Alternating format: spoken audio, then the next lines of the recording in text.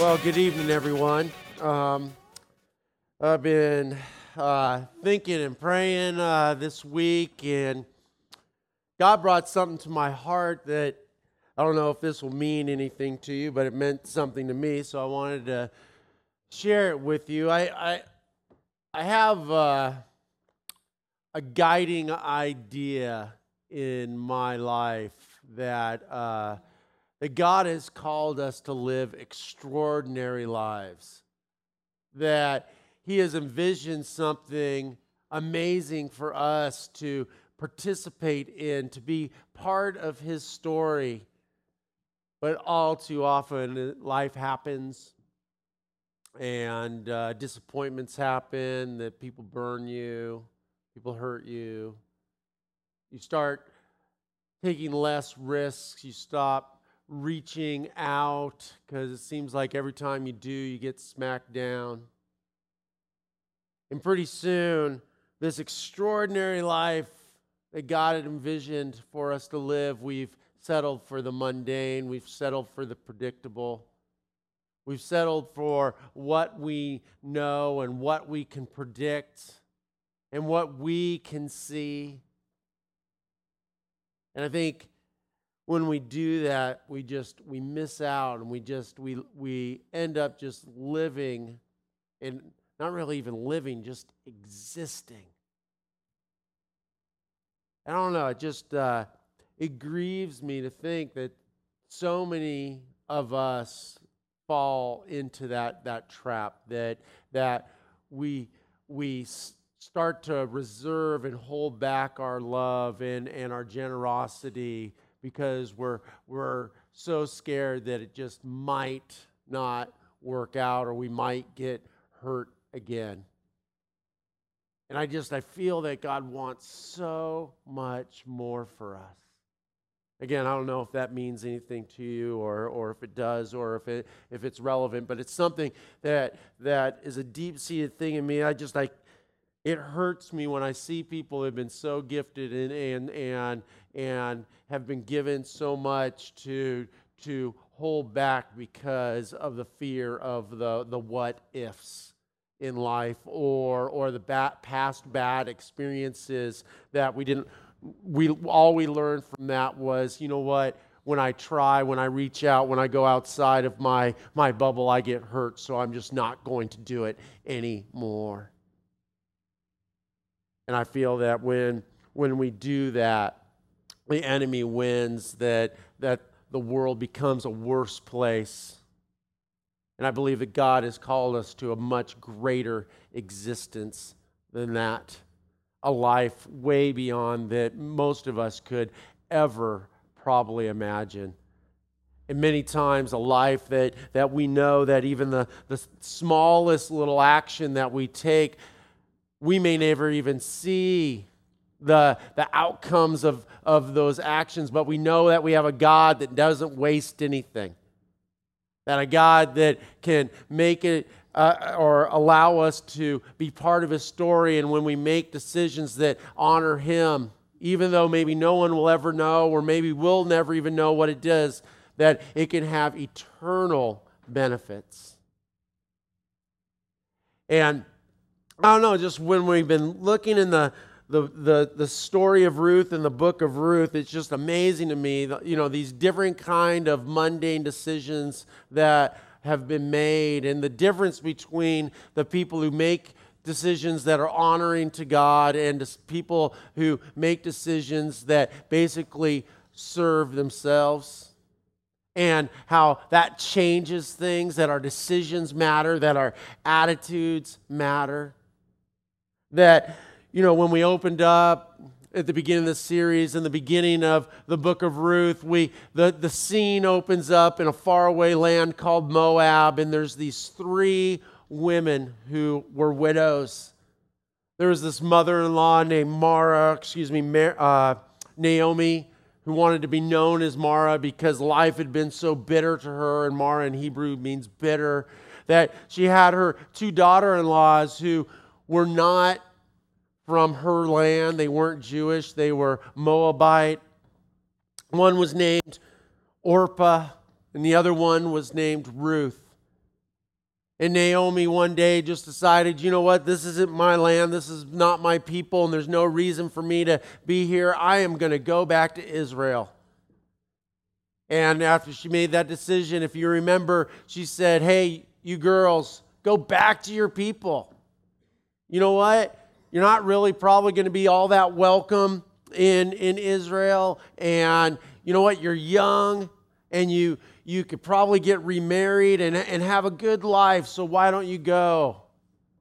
And at this point, decisions need to be made. And we see one woman named Orpah makes a decision to go back. She says, you know what? That makes sense. That looks good on paper. That, look out for number one. I'm going to go do that.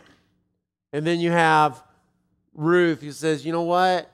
That may sound good, but I feel that our relationship is more important than maybe going back to what I know, and that I need to venture out with you, Naomi, that God has knit us together somehow, and I feel that I have to honor that relationship.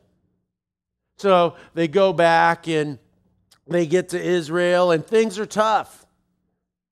2 widows in a land, and they're hungry and they're poor, and in their need, they decide, you know what? It says in God's word that people who are farmers and landowners, that they're meant to keep their fields at the corners unharvested, so widows and foreigners can eat, so they won't starve to death. And they probably looking at each other, widow, foreigner, and Naomi looks at Ruth and says, you're a widow and foreigner, so you're like double good. Why don't you go? So she goes over and she's walking around. I can just imagine first field, no grain left over. Second field, no grain left over. Just going through, and just like wondering, who are these people? They say they're the children of God. And God says, hey, leave the corners of the fields undone, unharvested, but they're all been harvested. And then she comes across a man's field named Boaz. And this is a man who maybe, he looked at the corners of his field and said, you know what, I should harvest those. Why? It's my land. I farmed it. I don't know what you call it. I sowed the seed. The Bible says I reap what I sow. All that kind of good stuff. Why shouldn't I? This was the way he made a living. There's probably lots of things that he wanted to do. He was probably sitting there going like, wow, if I harvest the corners, hey, maybe I could get, the new, '09 donkey model or whatever. I don't know what, or maybe I can get a bigger, house, or maybe I can get something else. I don't know what Boaz desired, but there's always throughout history been shiny little objects that we want. We talked about iPods and iPhones and whatever, kind of things that we all kind of desire and that we want, and those are okay as long as they don't become, the centralized thing of what we desire. We start to neglect what God has called us to do. So he made a decision, and I can imagine looking at the corners of his fields when he was making that decision and going, what does it really matter?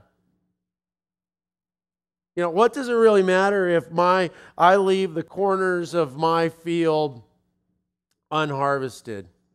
What difference is it going to make? It's probably, he probably went through his mind and said, well, there's probably not any widows or foreigners around anyway, and it's just going to, die, and it's just going to be worthless, and it's going to be a total waste. But something in Boaz said, you know what? I'm going to put aside my personal preferences, and I'm just going to, even though I don't see how it's going to make a difference, I am going to yield my will to God's will for me. And even though I don't get it, I'm going to leave this field of the corners unharvested. And because he made that decision, everything changed. And as Ruth was walking around, she finally comes to this field and she sees it and she's like, oh, awesome. So she's gathering and then she meets Boaz and they start to build a relationship. And that relationship grows. And then last week, I know none of you were here, so I'll just let you know that Naomi and Ruth came up with a plan, and she snuck into Boaz's bed. See, now you wish you were here, don't you? And Boaz showed himself as yet again a man of honor. He didn't take advantage of the situation, and he said, you know what? I'm going to look after you. I'm going to help you in this situation. And this is where the story picks up in verse 4. Boaz, the night before, said, hey, Ruth, we're going to do this right. We're going to do this the right way. And I know that you want to marry me, and I would like to marry you, but that doesn't line up with how God has laid it out, the path that God has laid for us. And even though it seems like, hey, that would make us happy and this is the right thing to do, yet again, Boaz says, hey, you know what? I just have to do what God has called me to do and believe that he sees the bigger picture.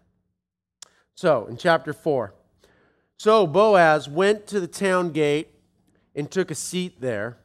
In the town gate in those days, that's where business was taken care of. That's where people would set up their booths, like the farmer's market and stuff like that, and business would be conducted.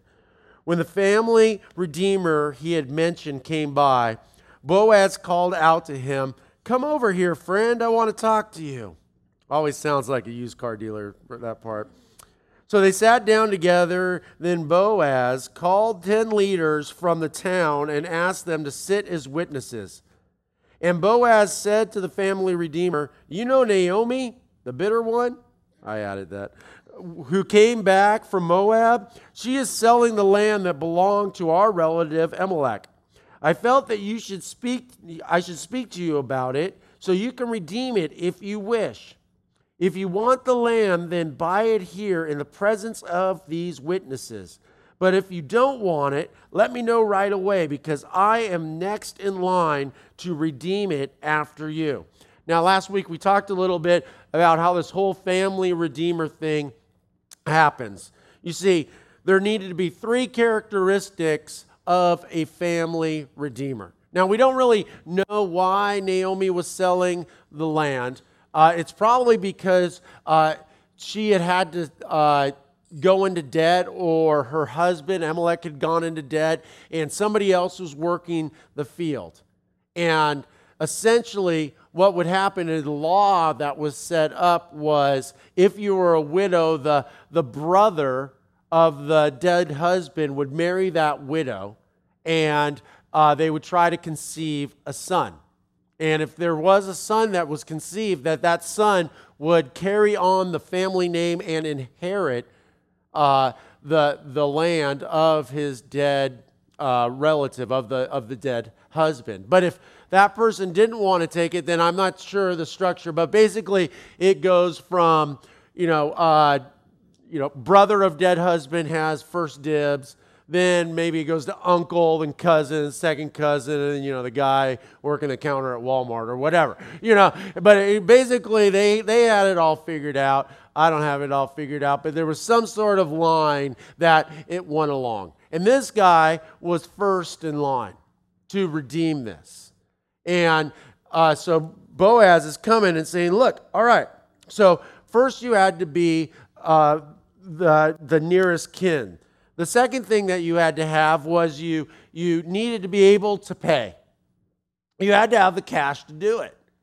You had to be able to redeem the property that was held in hock. And then the third thing is you actually had to be willing to do it. You didn't have to do it. You had to be willing to do it. So after he asked that, the man said, all right, I'll redeem it. Then Boaz told him, of course, your purchase of the land for Naomi also requires that you marry Ruth, the Moabite widow. That way she can have that way you can have children who will carry on her husband's name and keep the land in the family. Then I can't redeem it, the family redeemer replied. And listen to this is important. Because this might endanger my own estate. You redeem the land, I cannot do it. In those days, it was custom in Israel for anyone transferring the right of purchase to remove his sandal and hand it to the other party.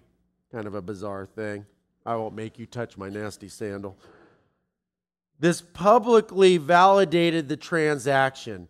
So the other family redeemer drew off his sandal and he said to Boaz, you buy the land.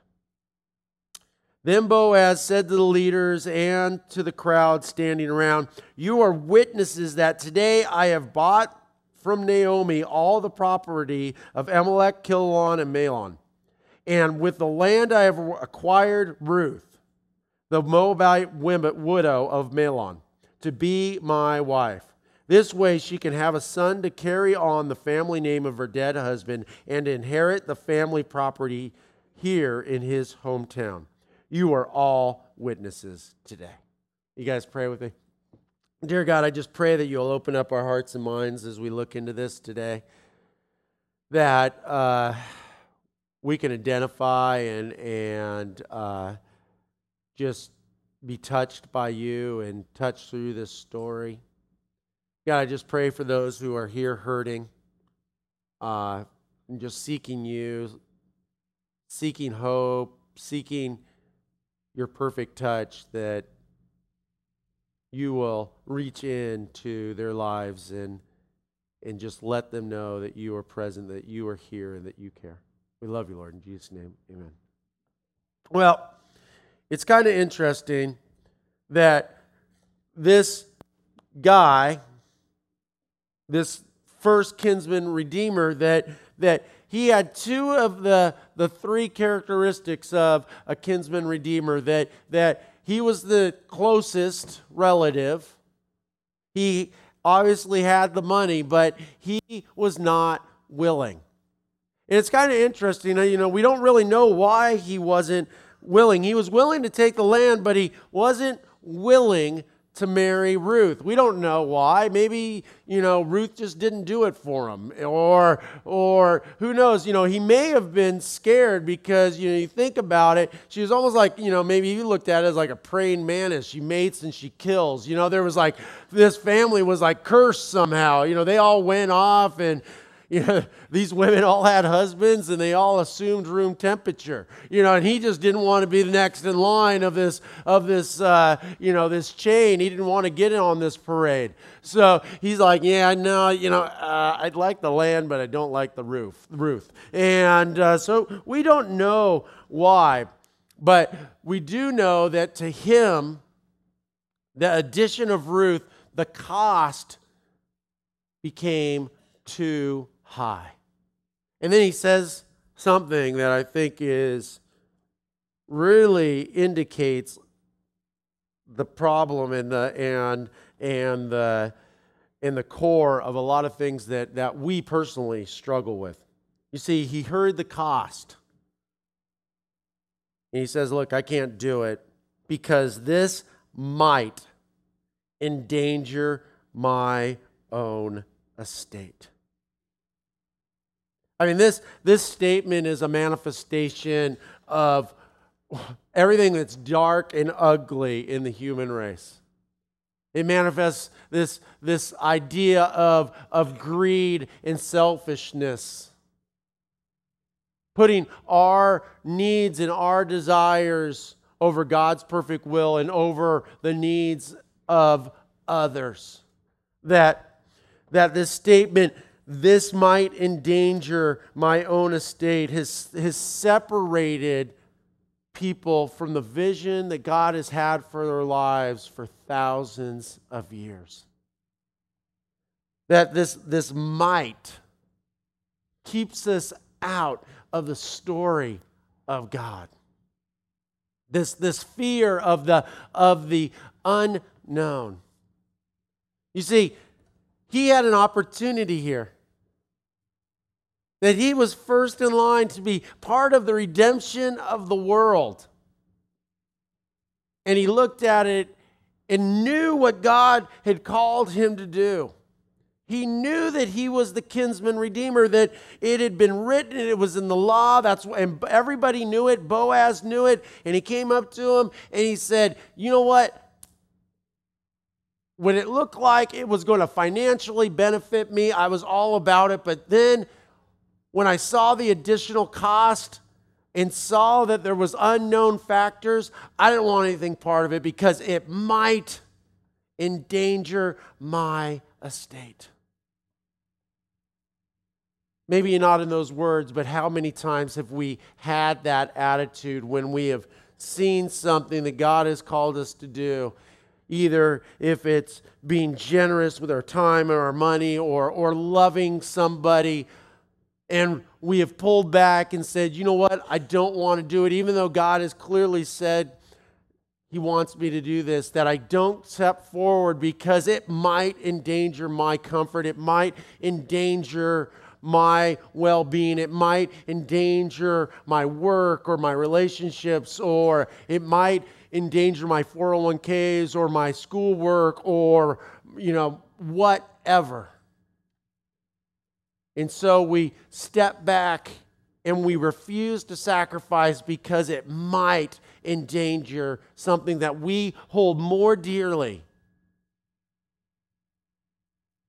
than the whole world and the future and God's vision for our lives. And when we do so, we are essentially saying, you know what, God, I know that you have designed me and put me together and envisioned an extraordinary life for me, but it might cost me too much. So I'm going to go over here and I'm going to live a mundane life. I'm going to live a life that is controlled by what I can see and what I can touch and what I can do. Last week, we introduced you to a woman just who lives a few miles from here, Miss Patricia, who lives in Frenchtown, and she's raising her grandson, Christian. We showed you a video of Patricia and Christian, and showed you a video of the circumstances that she's living in. She's living in a home that's falling apart. As you walk in the home, you see all the rot, and you walk through, and you have to walk carefully because you're afraid that you're going to fall through the floor. She showed us a board that they put up to slow this is quote, slow the traffic of mice going through her home. I'm from Los Angeles. I know traffic. And just that visualization of bumper to bumper mice honking their little horns going, come on, I got cheese to get to, or something like that. It's just almost more than I could take. And then walking into her bathroom, you see this, we saw in the video, this toilet looked like it was about to fall through the floor. And then as you walk out the house, you see raw sewage flowing out from underneath the house into the street just a few miles from here. If you want to see the video, you can look at, I have it posted on my Facebook page. And, we looked at that as a community and said, you know what? This is wrong, and we need to get involved here. But what above that was, some people in our community said, you know what? Well, you guys are putting together, the logistics of the thing. That's cool. We understand that needs to happen, but we're going down there today, and we are going to fix that toilet and fix that broken pipe. So they go down there with holy discontentment, and they open up Miss Patricia's toilet and her floor, and they go down into where, right under the house, and they're knee deep in stuff. And they start digging this out, and they repair the pipe, and they remount this toilet so it's solid. And and I don't know about you, but it's hard for me to even imagine to live in those kind of conditions. It's hard to imagine that how they must have felt when they would go and want to go contemplate something but couldn't think about anything else except maybe this was the time that they were going to fall through the floor. And it's amazing to me that some people here, even though we're looking at doing something much larger, said, this is something that I can go out and do now. Now, let me tell you the amazing thing in the connection here. The mite. They could have very easily used the mite to stop them from going down there and do it. Think about it. You know what? We might go down there and we might get in trouble. I don't know if they pulled permits or not. I really don't care. We might get some funky disease. I mean, they're in the middle of stuff, digging it out. We might get dirty. We might get smelly. I don't even know if that was a might. I'm sure that was a given. That this is going to be against my personal preferences, guaranteed. And they put themselves outside of their personal preferences, outside of what they wanted, and they weren't controlled by the what ifs and the mights. And they said, you know what? We serve a mighty God. And what we do know is that this woman prayed for someone to come in and help her. She has been trying to get the city to help her since 2004. And they said, you know what? We can do this today. And they did it. They were the answer to Miss Patricia's prayer. Now, again, I'm just human. You're just human. We don't know if they just fixed a toilet or is that really going to cause a butterfly effect. What does it really matter? Well, one thing interesting, we talked about this last week, that Miss Patricia is raising her 12-year-old, 13-year-old grandson, Christian. And some people that work in the prison systems here, somebody came up to me and said, you know what? Florida prisons are filled with young men who are just like Christian, being raised by their grandparents, no real positive influence. And I don't know, but what if us coming in and loving Miss Patricia and loving Christian in a tangible way, being the tangible hand of Christ, and going into their life and going, look, Christian, you know what? I know that it looks hopeless right now, but God loves you and we love you and we are here to walk alongside you. What if that changes the course? As much as it changed Orpah's course, as much as it changed, what was the name of the original kinsman redeemer? We don't know. We don't know. I don't even think Boaz knew. Check this out. He's all, come over here, friend. That's like the BC version of like, hey, dude, or what's up, buddy, or whatever. This guy was controlled by the might and took a step back and did not flap his wings. And people ask me all the time, why Frenchtown? Why Benin, Africa? Why Guatemala, thank you. It wasn't in some, design. These things, God put them into this community and said, you know what?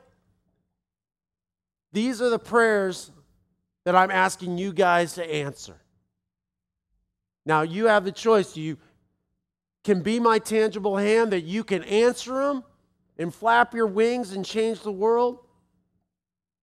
Or you can just be another church that people go, what was the name of that church? What were the name of those people? No. You know what?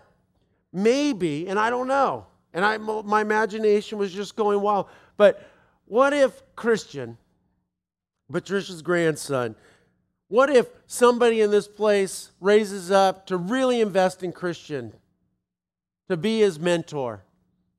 What if that Christian is able to witness people that he doesn't even know coming in and digging through their stuff and cleaning it up and working on their home and loving them and helping them transcend the cycle of poverty? What if that changes the course of that young man? What if the course right now that young man is on is headed toward the penitentiary? And we'll just say that. And crime always has victims. What if Christian, if we just say, we're not going to answer this prayer, what if Christian just falls and fades away and he becomes a statistic? Now, let me ask you another question. By our involvement, is it plausible, is it possible that a positive touch there could change that? And who knows what God has in store for this young man? His whole life is ahead of him. He could become a doctor.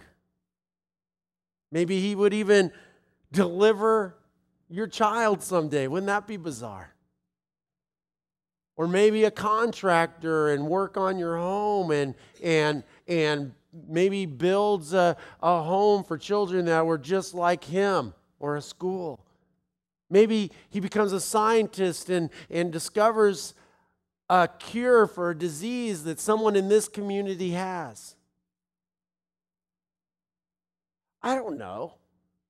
And it really isn't for us to know. It doesn't matter. Because just like Boaz decided, you know what? I'm going to leave the corners of my field unharvested, and I don't know if it's going to make any difference or not. I'm just going to do it because that's what God asked me to do. So shall we say, you know what? I don't know if it's going to make any difference in the scheme of things or not, but it really doesn't matter to us. What we do know is God has called us to be the voice of the oppressed and to love and be the advocate of widows and orphans. To be his tangible hand in a lost and hurting world. We cannot be controlled by the mites. What if Christian decides to go and do his own thing? That might happen as well. You know what? That's not for us to decide. God has already plotted out what he expects of his followers. Now, we were talking about the kinsman redeemer. How it had to be a kinsman, had to be able to pay the redemption price, and had to be willing. And as this nameless guy, we don't know who he was 2 out of the 3. But we all have had a kinsman redeemer in our lives. His name is Jesus. You see, our God, our Father, loved us so much and wanted to redeem our broken relationship with him that he sent his Son to be the kinsman redeemer for us. And he was able to do that because of our Father in heaven. And he was able to pay the redemptive price that all of us, like it or not, we've all messed up along the way. We've all have broken relationships, we've hurt people, we've cheated, we've stolen, we've lied, we have not lived up to God's perfect standard. And the truth is, if we want to be with and spend eternity with a perfect God, we cannot bring our imperfections with us. Well, with every debt, a price must be paid. Just like Naomi's land, there was a debt, and it had to be paid by a kinsman redeemer. And like Naomi, we have no way to pay. And that's why God sent a kinsman redeemer known as Jesus. And because of his perfect life, that he had the ability to pay. But the greatest thing was that he was also willing to pay. He was willing to pay our price so that we could reestablish our relationship with God. You see, the whole story of God is about kinsmen redeemers. It's all about redemption. It's all about second chances. It's all about being redeemed and going out and redeeming others' debts. And we have a choice. We can be part of that and live extraordinary lives, or we can stand back and say, it might endanger my own estate. Fade into history like Orpah or Boaz's friend here. Never to be heard of and never to impact anyone again. You see, God has called us to an extraordinary existence, to be part of something greater than we could ever imagine, to flap our wings and those flutters reverberate throughout time and space, and eventually bring in the whole redemption of the world. Let's pray. Dear God, just thank you for this story. Thank you for being our kinsman redeemer. God, I just pray for our community that we will not settle for a mundane life, that we will strive for an extraordinary life. God, I also just pray that when we fail, and we will fail, that we won't feel guilty, but we will know that you have redeemed us for a purpose, that you love us and you have a plan for us, and that you will use everything that we give to you. We love you, Lord. In Jesus' name, amen.